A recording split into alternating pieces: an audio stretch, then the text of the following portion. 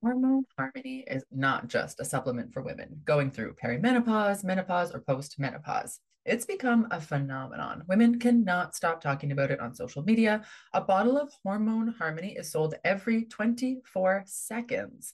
Happy Mammoth, the company that created Hormone Harmony, is dedicated to making women's lives easier. That means using only science backed ingredients that have been proven to work for women. They make no compromise when it comes to quality, and it shows.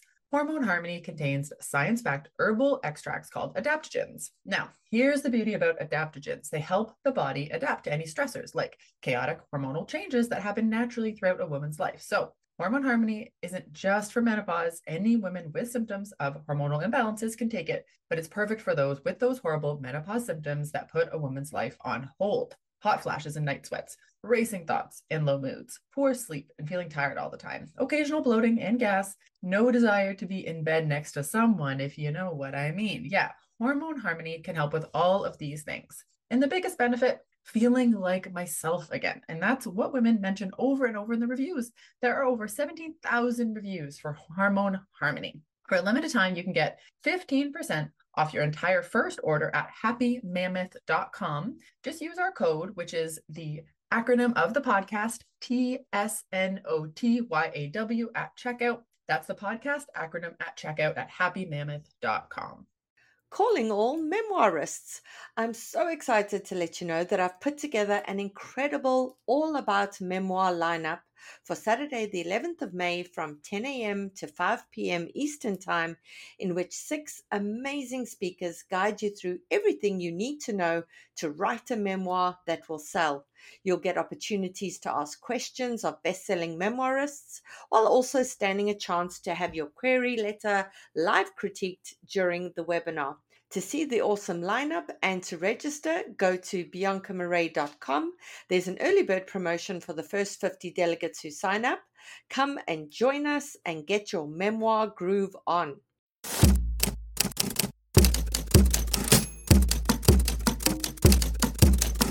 Hi there, and welcome to our show, The Shit No One Tells You About Writing. I'm Bianca Marais, and I'm joined by Carly Waters and Cece Lira from PS Literary Agency. We'll be kicking off today's episode with our usual Books with Hooks segment, after which we'll go to today's guest. Hi everyone, welcome to another Books with Hooks. Today we have a special guest joining us. Our author who submitted is joining us for this episode so that we can chat with her and unpack everything. But before we introduce her and dive in, I just want to remind you that if you do want to submit to Books with Hooks, you can go to theshitaboutwriting.com. There's a Books with Hooks tab and you can submit there.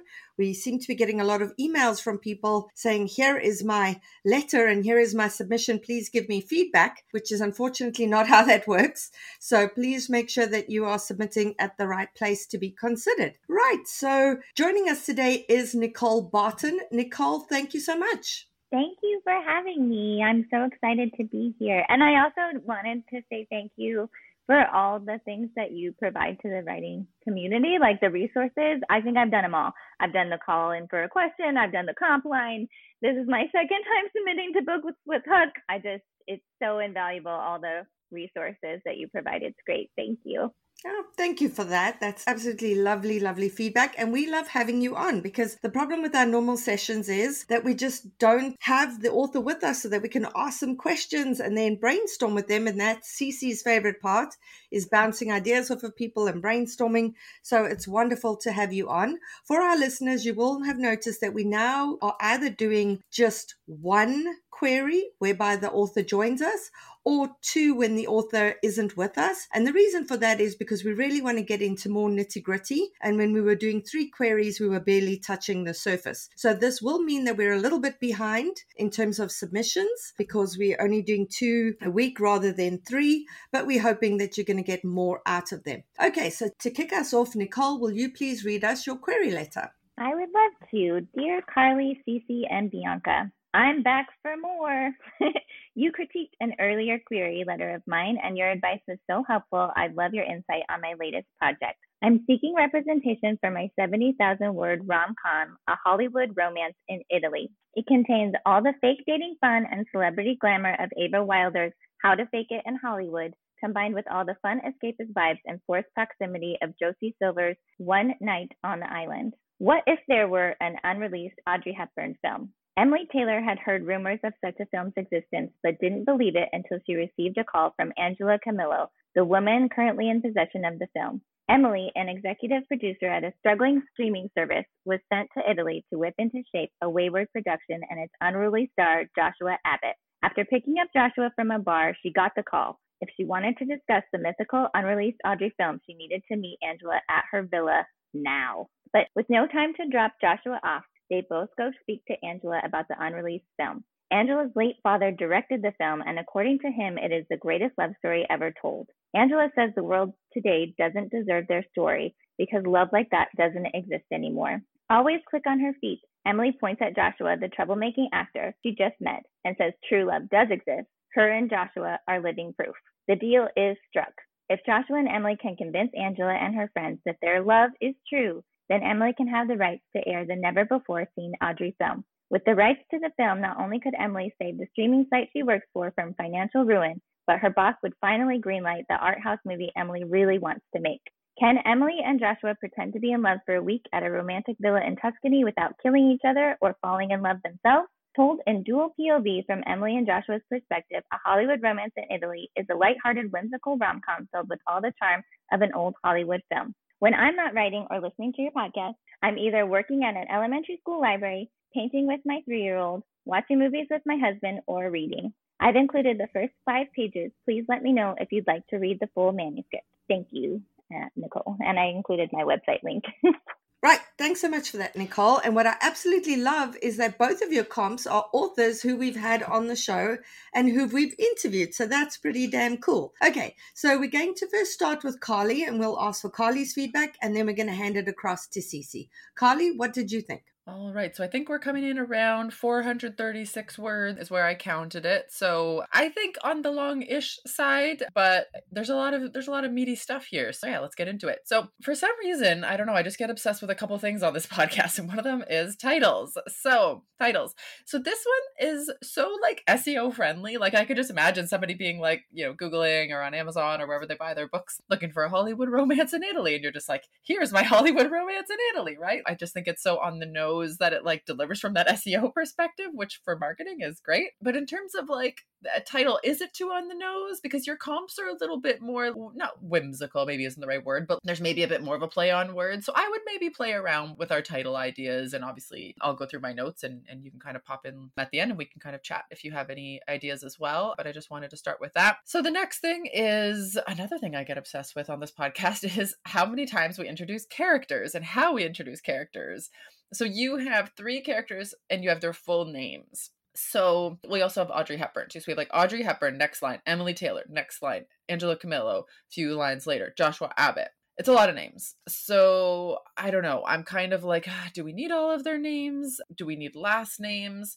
Sometimes you can just say, in this case, it's hard, right? So obviously we need Audrey's name. We need our main character's name. And then you have Angela Camillo, the woman in possession of the film. Like sometimes you could just say like, there's this mysterious woman in charge of the film. Do you know what I'm trying to say? To like, just take the weight off of our mental load as a reader to just not make us do that mental energy. Does that make sense? So you could just keep that like, not vague, a mysterious woman is interesting. Who is this mysterious woman who has the film? So that would be an example of a way that you could just kind of like, again, deflect that mental energy there. My next question was maybe a plausibility question in terms of the legal stuff. Would that belong to her estate? Or obviously, you mentioned that, the director has it. So I don't know anything really about the legal entity of old films and anything like that.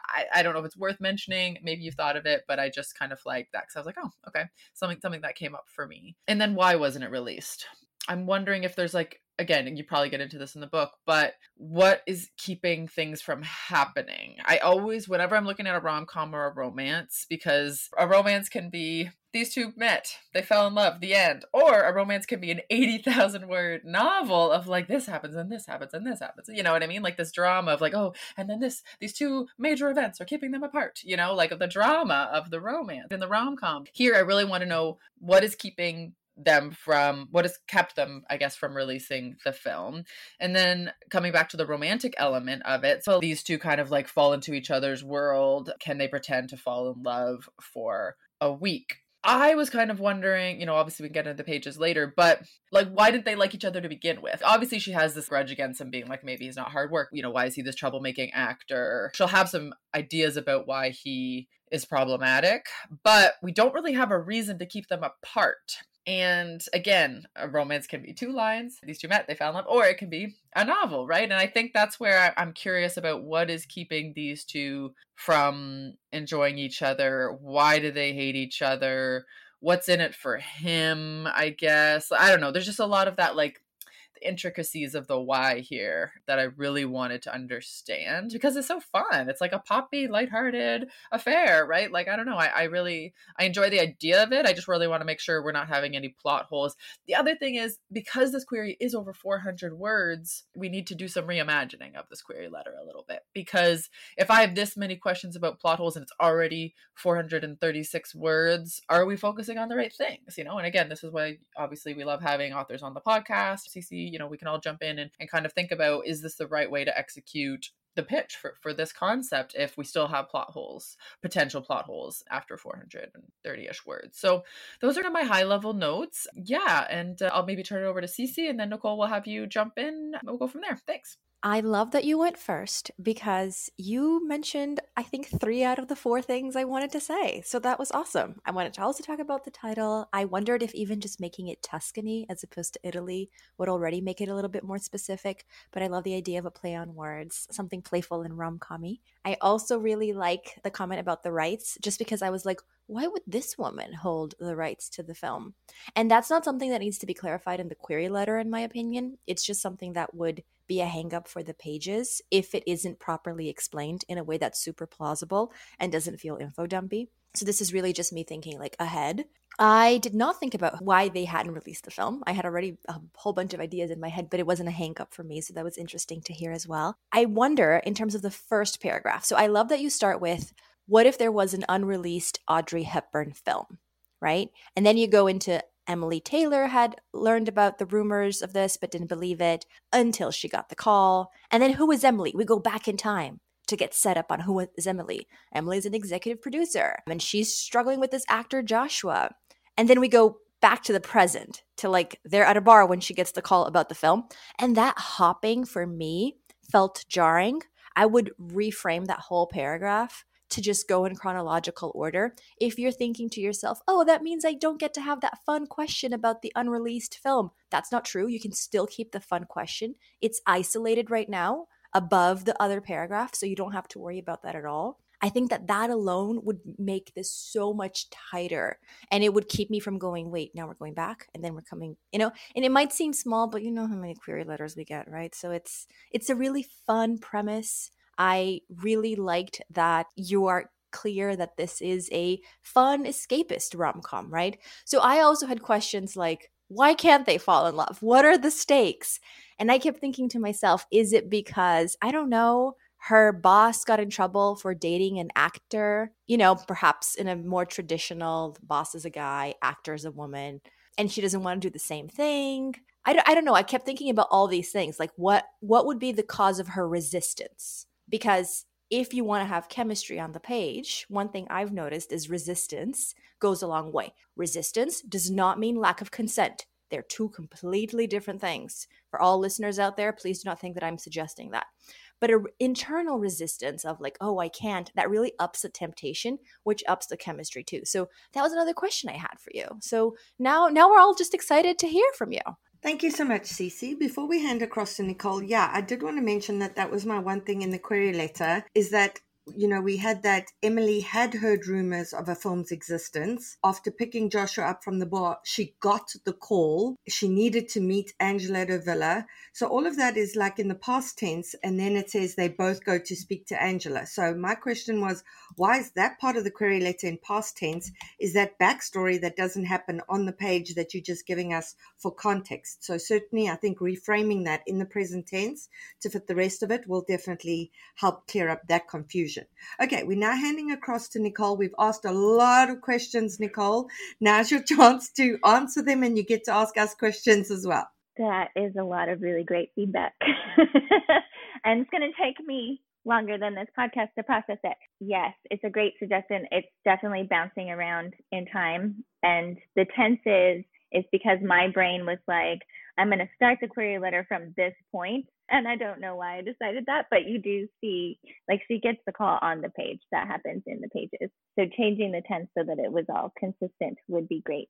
And that might also be helped by changing the order of it so that it doesn't hop around in time. Yeah, I think it was tricky because I don't know, it's already a long query letter, and I wanted to make sure that the premise was set up. So I didn't know how much to get into, like a rom-com, so like their wounds and why they don't want, why their resistance towards love in general and why their resistance towards each other. It's kind of a little bit like enemies to lovers, Grumpy Sunshine, but it's not super enemies to lovers like the Spanish Love Deception. It's not like from the get-go. They just kind of don't like each other, and they don't get along very well, but they have that like kind of magnetic pull towards each other at the same time. Okay, so a question I have there. So that's internal forces that are keeping them from falling in love. So Carly and Cece speak a lot about external forces. Can you guys just hop in there and just weigh in there? Yes. So that is kind of what I was getting at with my note about what are the roadblocks. So the roadblock really is her trying to get what she wants, which is she wants this film. But this is what I'm struggling with being a long query letter. I'm like, I don't know how to suggest that. This is why I think we have to honestly think you have to start over, even though it's not a bad query letter. It's just like, it's not getting at the heart of it, which is what is keeping these two people apart physically in terms of roadblocks. For example, if they have to show that they're in love, they need to go on dates, or they have to like create moments for bonding. And then there's the like, you know, all of that can probably happen in your book. But I think we do need to figure out that spark of what are the things getting in the way. Example, like, I mean, I'm totally just making this up, but like, obviously, as I said, they need to go on dates. So what if like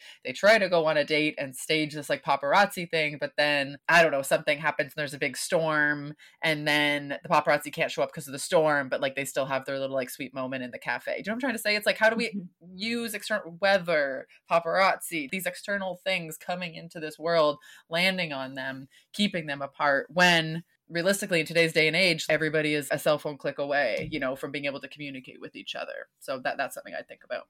Are there those kind of plot points in the story, Nicole, that you can tell us about now that perhaps we can brainstorm how to include them in the query letter? They definitely go on dates, and it's pretty like performative because they're invited to this villa for Angela's like birthday week of fun with her friends, which are also like members of Hollywood in different factions. So that really is one of the reasons Joshua is excited about it, because one of them is a A-list director that like wins a lot of Oscars, and he's like, I want to win an Oscar. I make all these like vampire glittery movies, and I want to win an Oscar and do something a little different with my career. So that's like one of the reasons that kind of pulls him in and gets him on board. But like the forces keeping them apart really are more internal. Yes. Cece? I am thinking more big picture when it comes to the forces keeping them apart. And I don't want to make your story into something that it's not, but I'm wondering if you've played around with like just upping the stakes more. Her boss is the kind of guy who does not promote women if they are in a relationship.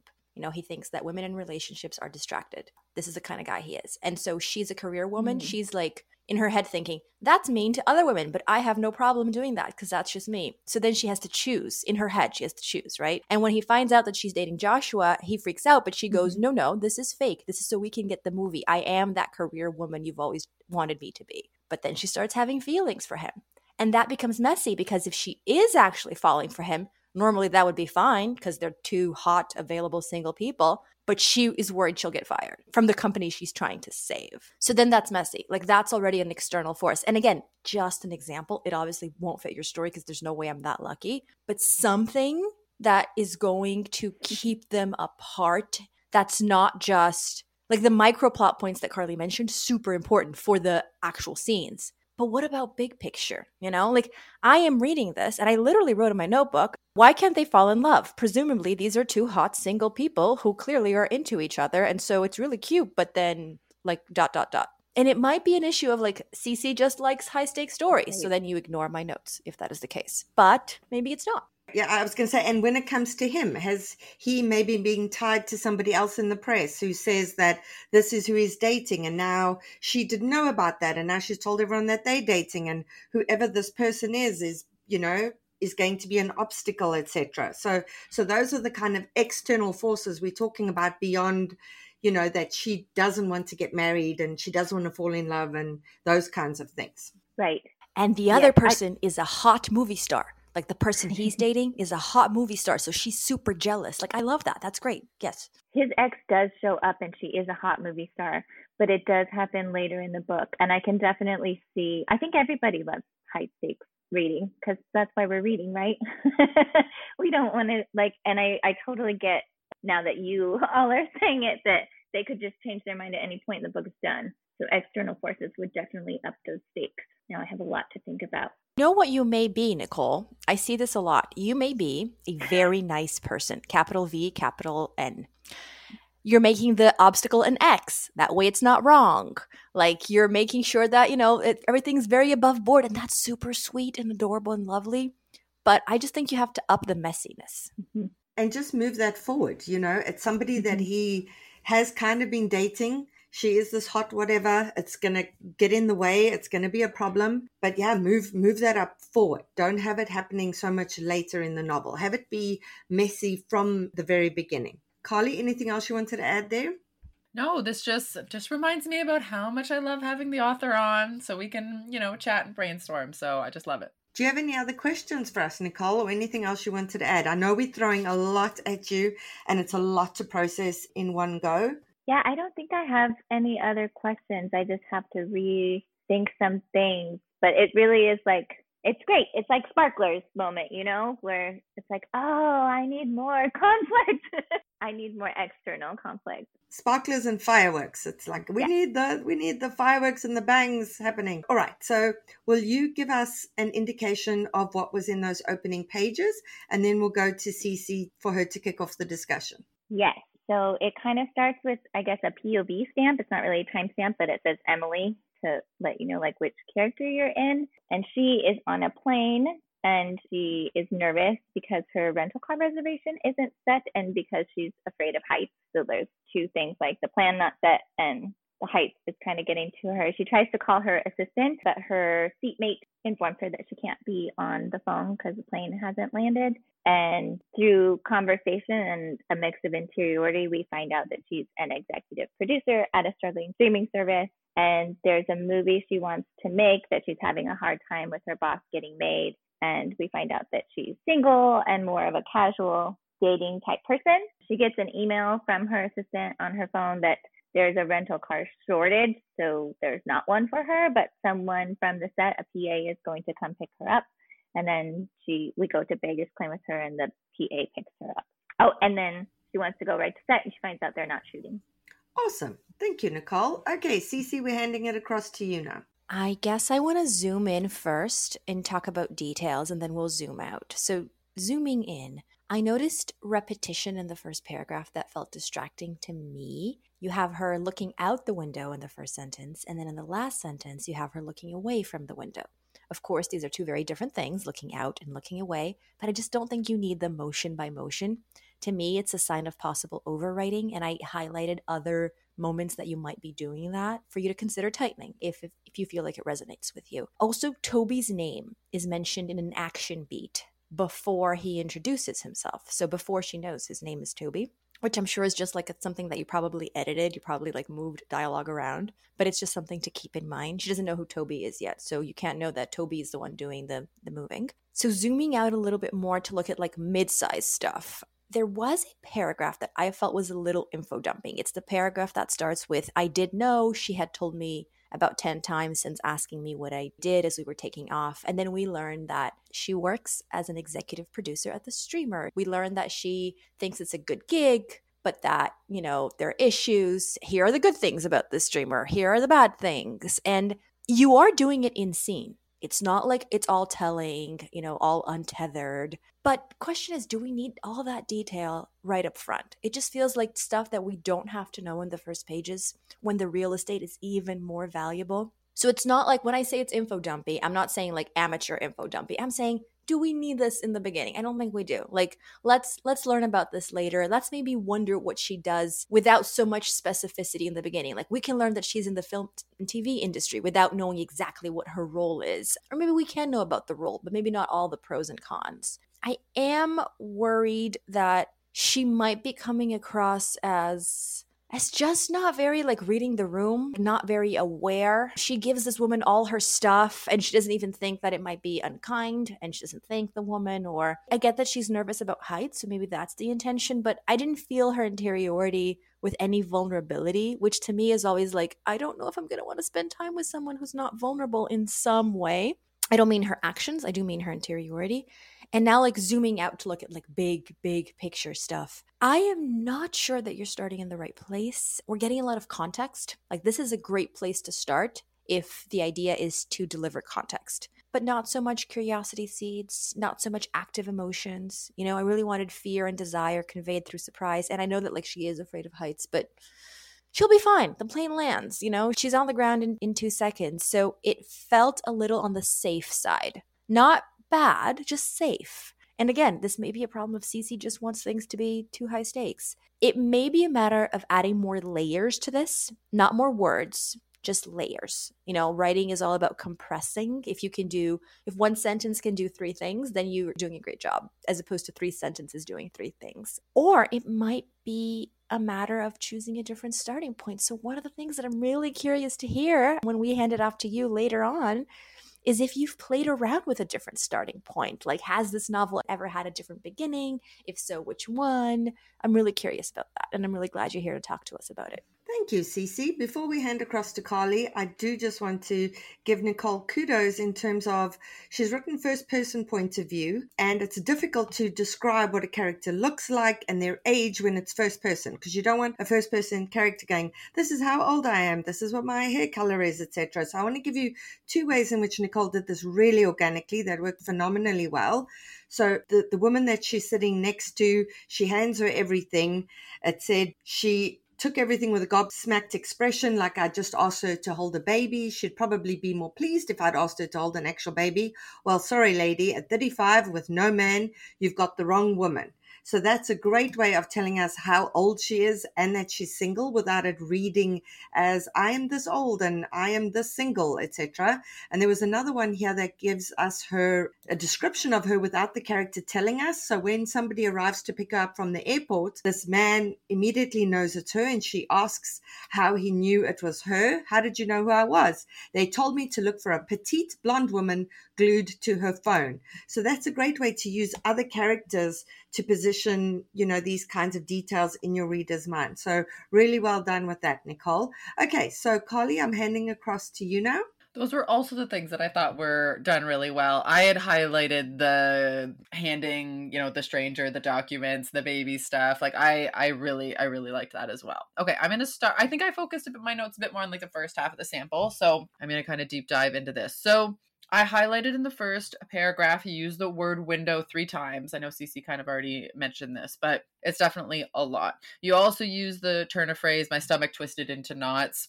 It's just something we've heard before. So I always highlight that. And just when I'm talking to a client, so for example, when a client sends me something where it's like, it's a turn of phrase we've all heard a million times, what I always say back to them is, what is the way that Nicole would write this? Do you know what I'm trying to say? Like, we've all heard this, but like, what is the most Nicole way to say that turn of phrase and figure out that, right? Because it's like, I want your voice, even if it is her stomach twisting into knots. Again, the turn of phrase, the colloquialism we've heard a million times. What's the most Nicole way that you can say that? And so that's what I always try to remind people of, because I think that's really important. Because when first drafts are being written, obviously keeping those like common turns of phrases in there is common, right? Because you're like, oh, I have this idea about how the character feels. I'm going to use a turn of phrase. We just have to go back. Every time it's like, again, a line we've heard before, a phrase we've heard before, a colloquialism. If you're going to use that as a placeholder, totally fine. Just, again, remember to go back and say, what's the most Nicole way that I can say that? Yeah. And besides, what's the most Nicole way of saying that? What is the most Emily way of saying that, because remember, you're writing this in the first person.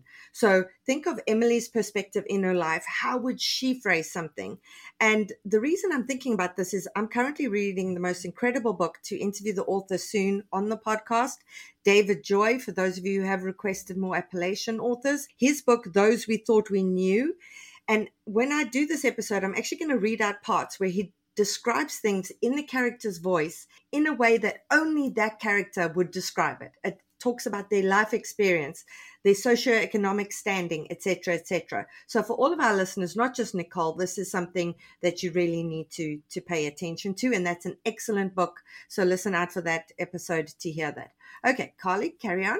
All right. Yeah, I really liked the interaction between these two strangers, but I actually had a lot of questions. One of the things another thing I obsess about on this podcast is money, socioeconomic status, power struggle, all this stuff. So to me, an executive at a film company would be flying first class. There's no doubt in my mind that she would be flying first class. Why is she not flying first class here? That's interesting to me. Okay, if she is an executive not flying first class, is that because the company's not doing very well and she knows the company's not doing very well? So then they demoted her from, she was supposed to fly first class and now she's flying commercial. That's super interesting to me. That's a tidbit of information that I think I was focused on. Another thing, right? So say if she's of this certain socioeconomic status because she works in film and TV and, you know, she's an executive, say she did get bumped down. So she normally always flies first class. They didn't have the funds this quarter. They bumped her down to commercial. Would she think, oh, I'm going to spend my own money. I'm going to use my own airline points to bump me back up to first. Like this power struggle about like her place in her company within, you know, society, within culture. Like, I think it's very sweet that she's like so every woman with this seatmate of hers. But people who are used to living in a certain socioeconomic status level have certain expectations about the type of life they're going to live and the type of job they're going to have and the type of privileges that their job is going to provide them. So that's why I think that would be something interesting that I would be focusing on again. And it's just a way to highlight how her company is doing, to focus on that. I also thought it was really interesting that you described her suitcase and her phone. So her phone is lavender. You also said she used pastel little flags for her notebook. She has a vanilla and pink Michael Kors wheelie suitcase.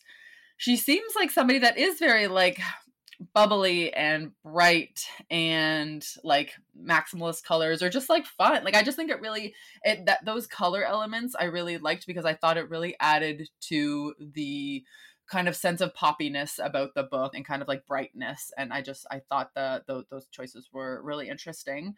Okay, so Cece said that potentially we might not be starting in the right place. I think yes and no. You know, I think there is always a potential for a book to be starting in a different place. Like I never come into a project and I'm like, it has to start this way, or like this is definitely the wrong way. I'm always like, there are so many, you know, as Bianca always says, right? There's so many like entry points into the building in terms of the type of story that you're trying to tell. I think this scene has a lot of really good flow. There's a mix between the sense of containment in the sense of like, we cannot get out of this airplane. Therefore, we are in this situation. It is a relatively familiar situation. I think 99.9% of, you know, adults have been on an airplane. So like we understand there's a familiarity with it. There's also a bit of escapism. It's like, who wouldn't want to get on a plane and go to Italy right about now? So I love that element of it.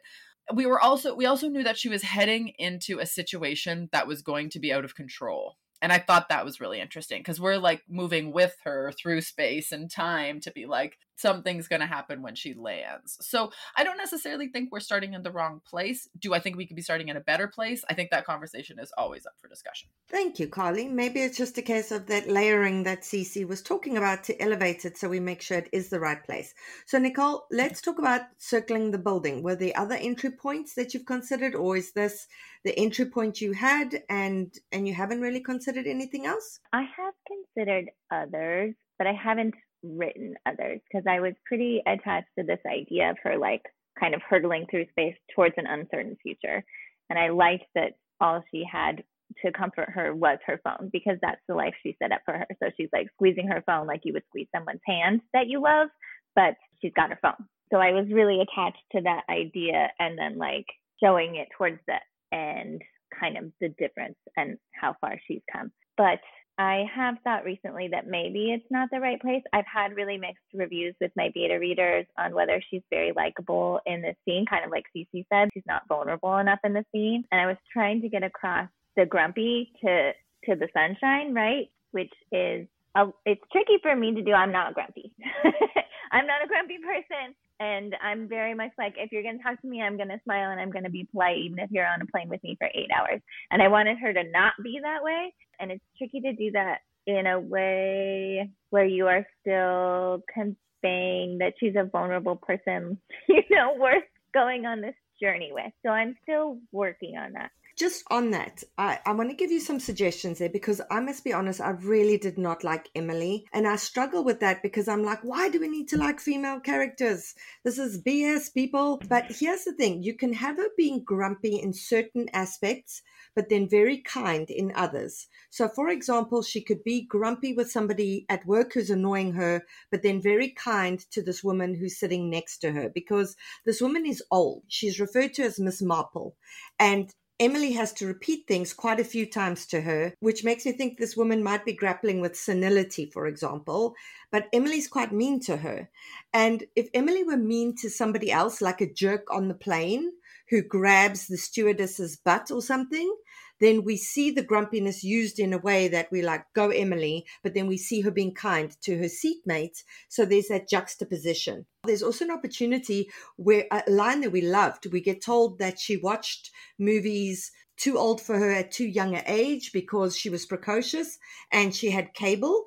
Perhaps if there's a backstory there that gets hinted at, maybe she had an unhappy childhood and she used movies as a form of escape so that she didn't have to think about her parents' divorce or whatever was happening there. Then we get another level of vulnerability and we get a curiosity seed about her characterization. So I definitely think there's ways to do grumpy in a way that doesn't make us immediately go, I don't want to spend 300 and whatever pages with this character. Carly? Just for the listeners, I just wanted to remind everybody, like, this is why a lot of times unlikable characters or grumpy characters are given something like a pet, right? You think about Lessons in Chemistry, right? How she has her dog, and so she's like grumpy with everybody else. Not necessarily grumpy, but like she could potentially come off as unlikable to other people, but, she has the dog, right? And so a lot of times, like, there's just something that a character is given, again, that like shows that flip side, and pets are one of the obvious examples for any listeners out there. Yeah, something, for example, that struck me this weekend, I flew back from Alberta.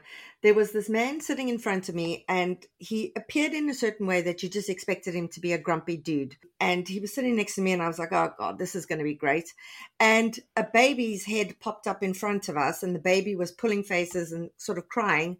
And I would have expected this guy to be annoyed about the baby being loud or whatever, and he suddenly started blowing raspberries at this baby and pulling the funniest faces that made the baby laugh, that put the mother at ease, and then he went back to being grumpy the rest of the time. But there was just that one thing he did that was just so interesting to me and that made him more likable in that moment. So are there things that you can sort of do there to adapt that? Yeah, in a later draft than this, I kind of tried to do the Save the Cat, where she, first of all, I gave more context for why she was so kind of like annoyed and abrasive with her seatmates and why she wasn't in first class, because she had been bumped and like flights had been delayed.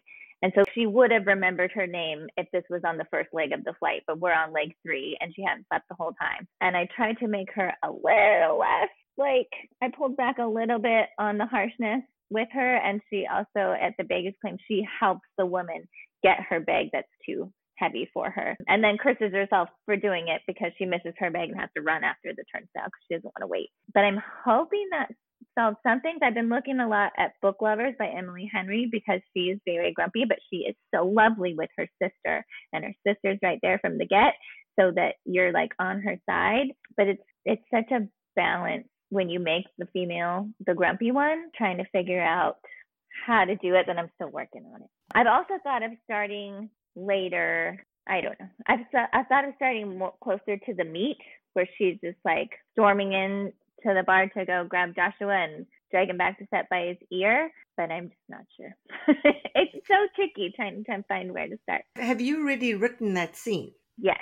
Yeah. So maybe, in terms of your beta readers, it's worth taking that scene, revising it as an opener. So this is our first time we see Emily. It's the first time we see him. And, revise that and say to them, what do you think of this compared to the original one? That's what I do with my beta readers. I'm like, do you think this works? What did you like about this? What didn't you like about this? How can I sort of combine those different elements? So I definitely think that's an exercise that's, worth doing. Mm-hmm. All right. Was there anything else, Nicole, that you wanted to ask us? Like, I honestly feel that when it comes to that grumpy sunshine, we really don't even need all that context. We don't need to know that she's missed all these flights. Maybe she snaps at the woman next to her and then just in her mind goes, oh, Emily, get it together. This poor woman doesn't deserve your wrath. It should be directed at so-and-so. If we just see some self-awareness, I think that'll go a long way, because she's kind of mean and nasty, but there's zero self-awareness about that. And even if she just turns to the woman and goes, I'm sorry, I'm having a bad day. I've missed 3 flights and I'm tired. Boom. There's a self-awareness there. She apologizes and we immediately, see a bit of vulnerability and self-awareness, which I think will go a long way as well. Yeah. Okay, Nicole, were there any other questions that you had for us about this or about anything else? I don't think so. It's a lot to process and take in. It's a lot of really great feedback, and I really appreciate all of it. I just love all of your level of investment in these people I made up. It's wonderful. Yeah, this is why we sit and like, what's happening with her? Why is she like this? Because we care. You've made us care, and that's already a really good thing. Like Cece says, if we don't care, we're not going to ask all these questions, and we're not going to be like, how can we reposition this? All right, Nicole, thank you so much for joining us. For our Ko-fi supporters, Carly, Cece, and myself will be posting notes to Ko-fi where we break down a lot more than what we get to chat about on the show. So head over there and you can look at all of those. Right, let's go to today's guest.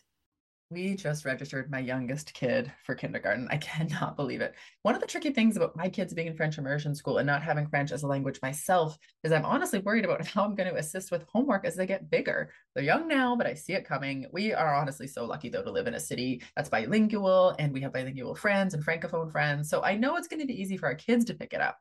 Me, on the other hand, I am worried about me. I grew up somewhere where French class was not taken seriously, and now I have to make up the difference. And that's where Rosetta Stone comes in.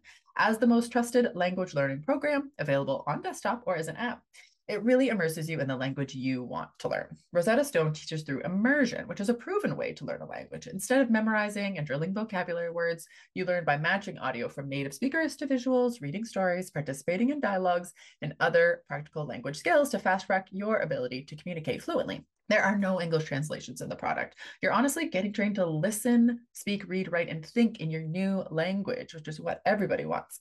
Rosetta Stone users especially love the speech recognition feature. As you practice speaking, Rosetta Stone uses advanced voice recognition technology to match your audio, the audio from native speakers, and then give you feedback on how well you're pronunciating the words so you can really hone those pronunciations.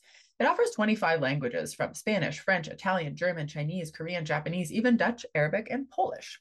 This is the best language program because they have been an expert in the language learning field for 30 years and used by millions. Thousands of companies and government organizations use Rosetta Stone to support language training online. Of all the apps, Rosetta Stone uses the best speech recognition technology, so it compares your sound waves to those of a native speaker for better feedback to improve.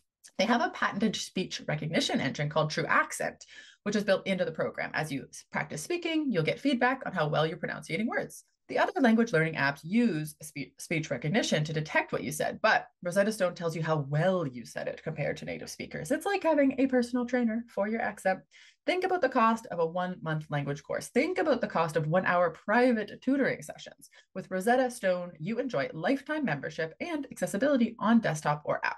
We have a special offer for you guys. That's 50% off. That's a lifetime access to 25 language courses on Rosetta Stone for 50% off. This is a steal. Do not put off learning that language. There is no better time than right now to get started. For a very limited time, the Shit No One Tells You About Writing listeners can get Rosetta Stone's lifetime membership for 50% off.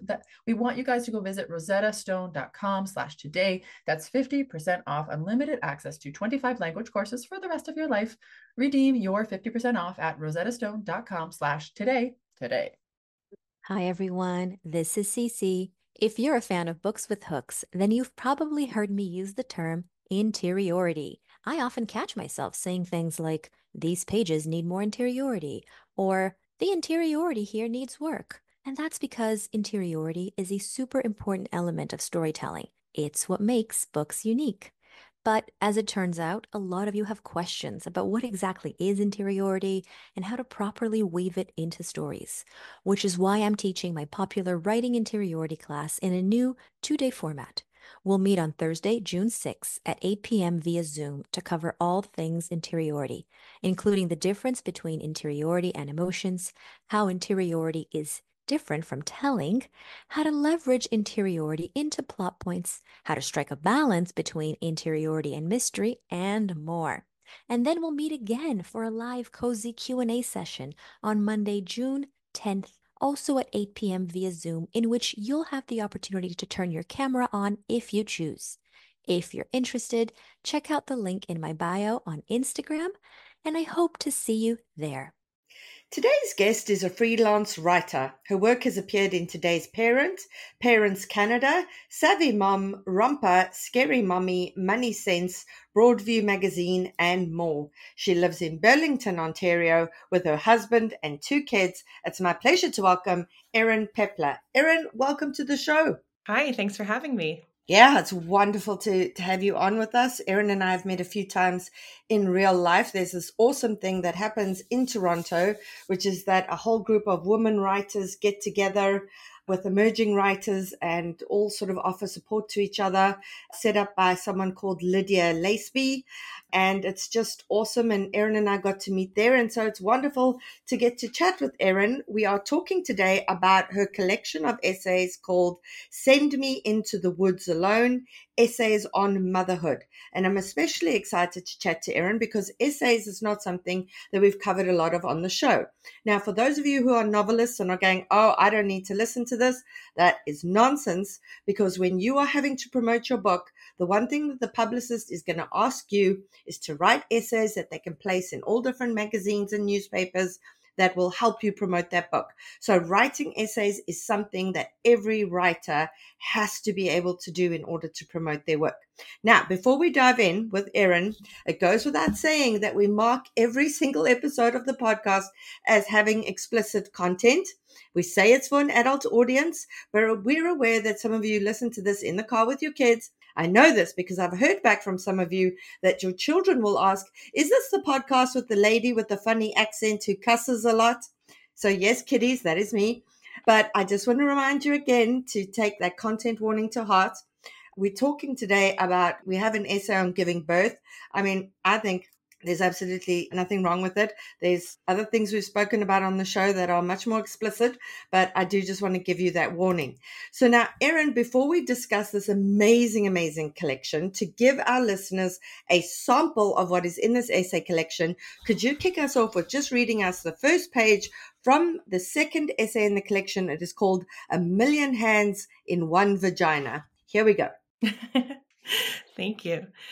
There's no easy way to tell a medical student that she's stabbing you from inside your vagina. It's a delicate subject, so to speak, and it's particularly hard when the medical student is a young, nervous woman who is trying her best to see if you're dilated while her supervisor, your borderline elderly male obstetrician, looks on. She's trying, he's waiting. You feel something sharp repeatedly jabbing your birth canal and hold your breath, trying to spare her the humiliation of knowing she's hurt you. Is she wearing fake nails or maybe a ring? If so, that's a really prominent gemstone. Not smooth like an opal, but maybe a statement piece, modern and jagged. Whatever it is, you're sure it's breaking through her thin latex glove and will soon slice your insides. Oof. Checks like this are quick, you remind yourself, and it will be over soon. She pokes around, hesitantly asserts that you're not dilated at all yet, and removes her gloved hand from your lady garden. Finally, you breathe deeply and relax. Your doctor then throws on gloves and checks you again, of course, to see if the student was right. This time it doesn't hurt. Not that it's pleasant to have an old man's hand up in your box, but his fingers are free of jabby objects and his approach far more confident and efficient. In and out, yep, not dilated. Well done, intern. They thank you for consenting to the additional check. That's how doctors learn, of course. You smile and nod, no problem. Another prenatal appointment on the books.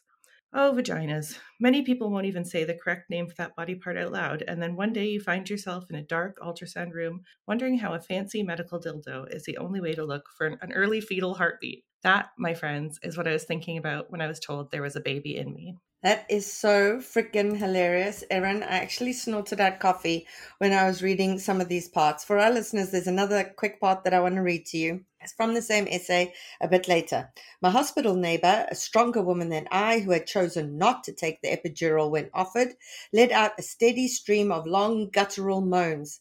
It sounded like a bear had been shot and left to die slowly in the woods, or two inebriated gorillas attempting to make love in the echoing mountains. The sound vibrated through the thin hospital walls and continued for hours, worsening as the night went on. I turned up the volume in my headphones and hoped her baby would come soon. Being numb from the ribs down was pleasant and also made the parade of hands inside my vagina over the next few hours easier to tolerate. Oh, hey, person I've never seen before, but who is apparently the doctor in charge right now. You want to check my service? Go for it. Let me know what's up. Student doctor who needs to cop a feel so she can learn. Sure, get in there. It is just hilarious. Thank you. Just, so funny, but also just the social commentary is just so incredibly strong. Something that I really related to. And again, for our listeners, we always talk about the personal universal element, because remember, for Erin, not everyone who reads this is going to be a mother. For example, I am not a mother. And yet there was so much in this book that I could relate to in terms of women's pain not being taken seriously, people being dismissive of women when they're explaining their level of pain, etc., etc. So tons here to unpack.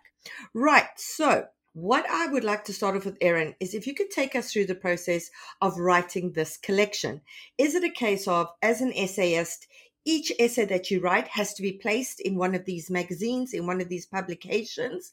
It has to be published first, and then you're able to put them together in an essay collection that you publish? Or does that work against you when you're putting together an essay collection? So can you just take us through the process from start to finish? Okay. Well, it's different for a lot of people. There definitely is that element of this being essays that you can place in a magazine ahead of time, so to draw up attention for the book. That's definitely really important. I do know people who had published essays that then became part of a collection. In my case, they were all brand new, but then 5 of them were published in the maybe 6 to 8 weeks that were leading up to the book's publication. So they were published before the book, just before the book, intentionally as part of the promotional process, but they weren't actually published before I got my book deal or during the writing process, though other people do that. So it's it really depends, I think, on what your publisher wants, what you're writing about. Is there a good fit where this might work, this might be timely, it might make sense to put it in a magazine right now? But typically you'll see that noted in a book. So if you see this was previously published in, X magazine by this and this date, or a version of this that's not uncommon at all.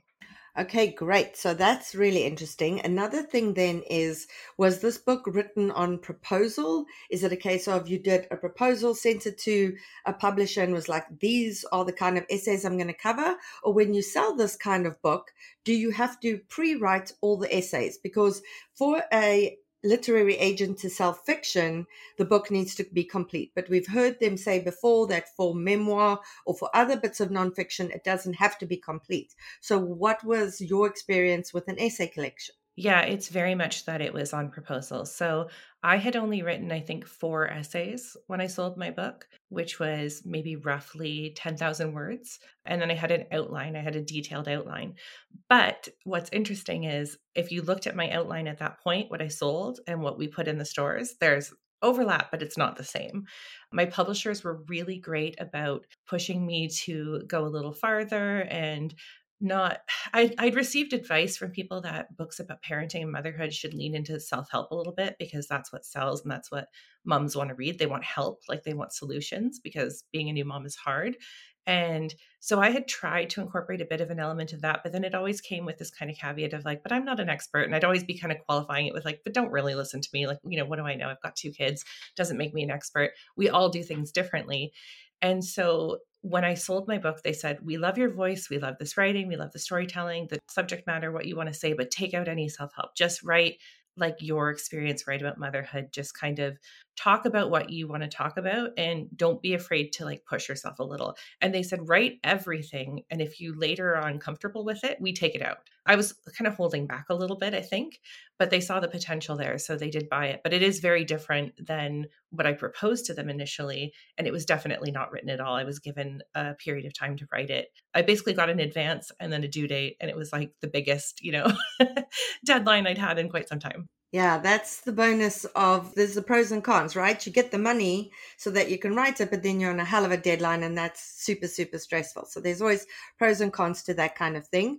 2 questions I have bouncing off of that. One's an observation. I really love that you kind of got this feedback, make it self-help. And so you use that feedback and then that's exactly what they don't want. I love that because I think for many writers who are frustrated and who aren't publishing, they're trying to fit into a box and hear, oh, this is what agents are looking for. This is what editors are looking for. But guys, just write the best damn story you can. And in this instance, it was Erin's personal experience. She's not claiming to be an expert. And honestly, I think these self-help things, women keep getting told, oh, if you don't breastfeed, you're a bad mother. If you don't do this, you're a bad mother. I think women are so sick to death, actually, of being told how they should mother, that I think that was a really good call on your publisher side. Number 2, Erin, did you have an agent who facilitated a lot of this, or did you go out with your outline directly to the publisher? Okay, so that's another story. I'll try to get the Coles notes. So the short version of that is I was speaking to an agent. I had written a version of the book, which was literary essays, which is what it ended up being. I was speaking to an agent, and that is the person who gave me the advice to maybe lean in a little more solution-oriented. And in the process of kind of revising and thinking about this and what direction do I want to go, and is this something I want to do? Because I kind of loved it the way it was originally, but I really respect and continue to respect this agent and would have loved to work with them. That is the point where my publisher approached me. And so I had an unusual situation, but because I work as a freelance writer, I had an essay go viral in the States and it was tens of millions of views and it was being published everywhere and syndicated. And then I had a second one do similarly well. And I was publishing a lot of my own. And so my publisher actually contacted me and said, hey, are you interested in an essay collection? And I went, oh, I'm trying to sell one right now. And they were honestly my dream publisher, but I had a bit of imposter syndrome where I didn't necessarily think of myself as literary. So I wasn't even thinking that I was going to pitch them. I thought no, I have to go a little bit less like literary small press and maybe something a bit more mainstream. That might be where I fit in better, though I love reading literary fiction and literary nonfiction. So I ended up, when they approached me, it was mind blowing and I ended up signing with them directly. So the short answer is no, I don't have an agent, but that actually was part of the process because I was speaking with one and a great agent. And that's who gave me a bit of the advice that I kind of tried out. It didn't ultimately end up being what I did, but it was good advice, I think, for some people. I love that. There are so many different ways to skin a publishing deal, people, and it doesn't always have to be through agents. And never underestimate the power of what one essay can do. You write one essay and it goes viral, and look at the opportunities that arise because of that. Okay, so now I want to get some other questions in. So let's discuss about how being specific is often what makes stories feel universal. Right? Like I said, there were personal, universal elements in your essays that even though I'm not a mother, I could relate to. So how do people who are writing essays, how do they incorporate specificity in a way that makes a story feel universal? I think a lot of it is the more specific you are, the more real it is. And things are weird, right? Life is weird. So you're always going to be the person who thinks this only happened to me. This is embarrassing. This was so awkward. I'm sure other people had other weird and embarrassing stuff, but not quite like that. And then what I hope is somebody will read my writing and go oh, wow, that really gross, weird thing happened to me too. Because I don't speak broadly. There's a part in the book where I had hyperemesis gravidarum. So I threw up my whole pregnancies really violently. I was very ill. And so in the book, I talk about how with my second pregnancy, I was heavily pregnant. I was 8 months pregnant. And at that point, every time I threw up, I would pee my pants because I couldn't do it. I was so sick. And so I think if you read a book and it says pregnancy is gross, pregnancy is hard, you go, yeah, okay. But then you read that and go, oh, okay, well, that happened to me. And or something similarly awful happened to me. And it feels a lot more relatable, even though it might not be that specific thing. And then there's the other element of you talking about women's pain not being maybe recognized or acknowledged. That's something where you saw something in my pregnancy that you recognized in your own life. And I love that because I was really shocked by the response to this book from people who don't have kids, who either don't want kids or are thinking about having them or would like them and know they would like them but don't have them yet. I thought this would be something that new and seasoned moms bought. And so, and it was cool. Dads have been reading it too. So there's even things like that that have opened up that I didn't write with them in mind, but I love that they're connecting with it. Like it feels like a really great bonus. Oh, yeah, 100%. There's a part in the book where Erin writes, oh my God, please let me not poop while giving birth. She actually tells her husband he needs to stand at her head so he's seeing what she's seeing. And I killed myself laughing at that because my mother pooped when she gave birth to me. And I tell people I came into the world in shit. From the get-go, man. I've been in shit from the beginning. So that was another thing that really, really made me laugh as well. Okay, so let's also discuss. So something Carly and Cece often say on the podcast is people will pitch a memoir, for example, and Carly and Cece will go, this feels more like an essay. This feels more like an essay than an entire memoir. And I know that's not what people want to hear. They've spent years on this memoir, etc. So can we talk about that? How can you figure out like what is an article or what's an essay versus like a social media post or a longer sort of piece as a writer who lives in all of these worlds? It's really interesting sometimes to kind of sit and unpack like your thoughts and feelings about a subject and go like, how big is this going to get? Or has it been talked about before? Or who's the audience for it? And then kind of figure out where you're going to slot it or where you have the opportunity to slot it. Because obviously I can't write a book every time I have a good idea. That would be great.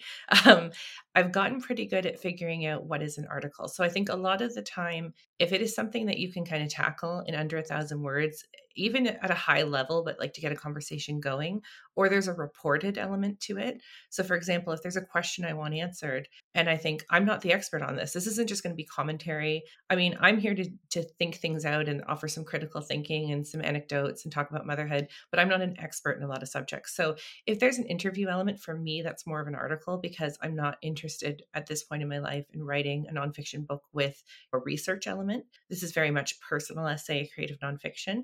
So sometimes I go like, what answers this question best? Or is it a question at all? Is it just something I want to share? So really it's looking at, does this lend itself well to something where I'm going to interview an expert and pitch it to magazines? Is this something that I'm going to put up quickly on Instagram with some commentary so people feel less alone because they go like, oh, I did that ridiculous thing too, or that's happened to me? Or is it something that is a little more evergreen, which is what I tried to do with the book? If it's an evergreen topic that I think will always be something that moms care about, I slotted that into the book because no research, can talk about it. It's not time sensitive. It fits in nicely with the overall arc of what I'm trying to do, which is like kind of cover those like pregnancy to maybe first 6 or 7 years of my children's lives. That said, without really talking about my children, because we're talking about motherhood and the woman's experience, their parents' experience. So I think it's kind of knowing the formats, the audience, and what you want to do and what there's appetite for. Okay, so let's talk about your essay that went viral. So when you write something like that clearly resonates with so many different people, you've tapped into something then. Are you then tempted to take that and expand it into something bigger? Or is it a case of, wow, that resonated with people at that moment in time for that particular reason? It's not something that can be expanded? Because I feel like writers are always trying to find their audience. And if you're able to tap in to such a huge audience with one essay, what was the subject matter of that essay? If you can tell us a bit about that. The first one that went viral was called The Invisible Workload of Motherhood is Killing Me. And it was about when I was only working part-time. I was essentially a stay-at-home mom who was freelancing like evenings and weekends when my husband was home. He was commuting to work. So he was great when he was home, but he wasn't home a lot. So I had this huge like weight to carry in terms of the kids' care and well-being and the household. And we had just bought our first house and moved to the suburbs. And so I basically wrote about that mental and emotional weight that a lot of parents carry and a lot of moms carry. and how it can just be crushing. Like it can just be so overwhelming to be the decision maker and the person who is sleep deprived and the person who's in charge of like every little thing that the family does and every morsel of food that goes into your kids' mouths. And there's just so much, like it's endless, right? So that was the first one. The second one that kind of came shortly after that, that also did very well, was called I'm a Good Mom, but I Suck at Playing with My Kids, because I don't like pretending to be a horse. I don't love imaginary play. I was never good at being like, playing dollies with my kids or imaginary games. I'd always be like, oh, of course I'm like the witch, but like the witch has to make dinner. So like maybe you guys are being like the witch and the wizard and I'm making dinner nearby. I just would always find an excuse not to do it. But I'm with my kids all the time. I engage with them all the time. I would bake with them, play board games, read to them, take them to the park. I just really, nothing felt more soul sucking than like sitting on the ground with like pretending to be a Lego man. And a lot of parents are afraid to admit that, right? Because you get shamed. So both of those topics ended up working their way into the book, but in a new format. Like I kind of expanded upon them and they became maybe a little more anecdotal, and they're definitely a bit longer and explored more in depth, but they weren't replicated. But I do talk about both of those subjects in the book because I still feel really strongly about both of them. Yeah, well, yeah, and they relate to the broader themes of motherhood in the essay collection as well. Right, so can we talk about the balance of like showing versus telling when it comes to an essay? Because I think I suck at essays. I'm just going to put it out there. My poor publicist, every time I have a book coming out and they're like, can you write an essay? I'm like, could I not rather write you another full-length novel instead of an essay? And I think it's because my brain is now so much on the showing versus the telling, whereas the essay is a lot more telling, less showing. What is that balance for you? What is your advice there for novelists who are trying to write essays? Well, it can really be either, I think, because if you're writing a reported piece that's more like falling more under journalism, it is that telling. It is that there might be like an anecdote in the lead, but you're reporting information factually and you're kind of sticking to the facts, and you want it to flow well and you want it to sound well and tell a story to some extent. But that is more of a telling situation, and you want to be as objective as possible unless you're writing an op-ed and are making it clear that your opinion's a part of this. Whereas because I write creative nonfiction and literary creative nonfiction and however else you want to categorize it, there actually is a lot of the show don't tell. And that's really important when we were going through the edits process. And so it's different than if it's being placed at the magazine. And I'm sure there's areas where like the lines blur and a different editor wants you to go one way or the other. But in the book, if you're going creative nonfiction, it still has that kind of story arc and that lean into showing, not telling, because they don't want you to tell them. They want you to really paint this picture. And it's like the essay we were just reading where I'm talking about that prenatal check. And if I had just kind of laid that out factually, like this was an older man and he had like a young female medical intern with him and it was really painful when she did it, but it was okay. Like that's not funny. It's not engaging. You're kind of like, why are you telling me this? But when you paint that story of like being in my head as I'm lying there going like, I feel like she's stabbing me from inside my vagina, it makes it a completely different story. And I think that's something that moms want to hear is these get inside the head of another mom and go like, oh my God, I'm not alone. Like it really is this ridiculous. Yeah. And what's interesting here is the layers of showing versus telling. So to do true showing, you would have had to dramatize the dialogue, right? It would have been he said, she said, it would have been dialogue tags, etc. But what we have here, so we don't have the dramatization of the dialogue, but we have the inner monologue. We're in your head with you. We have these thoughts as you like, oh my God, should I tell her to take off the ring or whatever the case may be is. So for our listeners, there are different levels of showing versus telling. If you want to see how to show really well without necessarily the dialogue, etc., please send me Into the Woods Alone. We're linking to it on our bookshop.org affiliate page. It's an excellent essay collection. And like I say, not just for mothers or people who plan to be mothers or about to be mothers. I thoroughly enjoyed it. So go have a look. And Erin, thank you so much for joining us today. Thank you so much for having me. It's really good to be here. I'm glad we did it. And that's it for today's episode. I hope you'll join us for next week's show. In the meantime, keep at it. Remember, it just takes one yes. Calling all memoirists. I'm so excited to let you know that I've put together an incredible all about memoir lineup for Saturday, the 11th of May from 10 a.m. to 5 p.m. Eastern Time, in which 6 amazing speakers guide you through everything you need to know to write a memoir that will sell. You'll get opportunities to ask questions of best-selling memoirists, while also standing a chance to have your query letter live critiqued during the webinar. To see the awesome lineup and to register, go to biancamarais.com. There's an early bird promotion for the first 50 delegates who sign up. Come and join us and get your memoir groove on.